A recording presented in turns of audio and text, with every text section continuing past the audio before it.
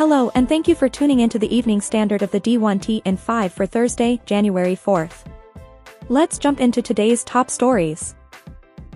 Cleveland State AD Scott Garrett has accepted the Deputy AD for Administration position at Wake Forest.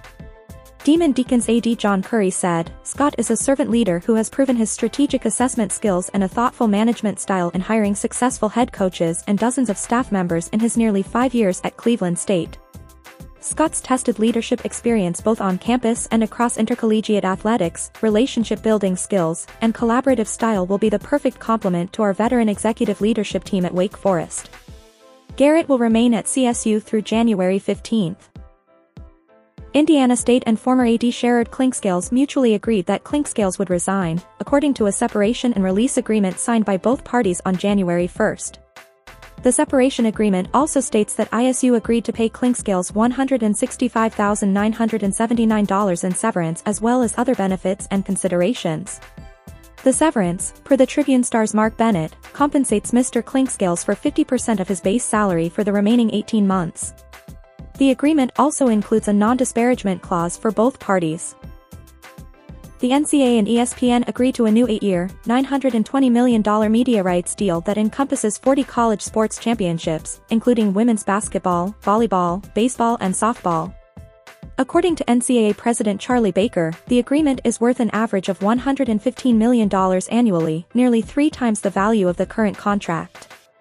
The pact includes rights to 21 women's championships and 19 men's championships and also includes the FCS title game airing on ABC, more than 800 hours of NCAA championships appearing on ESPN linear networks throughout the year and more than 2,300 hours combined on linear and digital platforms. The Men's Hoops NIT and Women's Basketball Invitational Tournament are also included. SBJ's Ben Portnoy writes, also of note, this NCAA agreement is set to conclude at the same time as the domestic rights for the NCAA men's basketball tournament presently owned by CBS and Warner Bros. Discovery, allowing the NCAA great flexibility in its next round of negotiations. Given the increase in value, NCAA members will explore revenue distribution units for the women's basketball tournament. The Division I Board of Directors Finance Committee began discussion of revenue distribution philosophies and new models this year, and those discussions will continue with membership in the coming year. NCAA President Charlie Baker said, "What we had always said was we wanted the best deal for all of our championships. If you think about it, it's 2,300 hours of programming, which over the 8 years of the deal will take place in an enormous number of settings with a whole variety of challenges and on-the-ground circumstances that make this something where if you can get a production partner who's willing to bite the whole thing off at a price that we believe is more than market competitive, we thought that was a better way to go." The Division I Board of Directors will discuss NCAA President Charlie Baker's player compensation proposal when it meets next week and determine whether to charge the Division I Council, or another body, with developing recommendations related to the framework of the proposal, a decision that will initiate a potentially year-long activation process and chart a course for one of the most radical changes in NCAA history, Yahoo's Ross Dellinger reports. According to NCAA convention documents, the initial focus would be on the proposal's first 2 components, namely those which allow schools to ink NIL deals with student athletes and provide them with compensation in the form of enhanced educational benefits. The process of adopting a new subdivision would be subsequent to the adoption of the first 2 concepts. According to the timeline obtained by Dellinger, the Division I Council, if given authority to further explore the proposal, will produce final recommendations at the June 25, 26 Board of Directors meeting. The board would then take action on those recommendations by August, with action on the new subdivision structure slated to take place at next year's NCAA convention.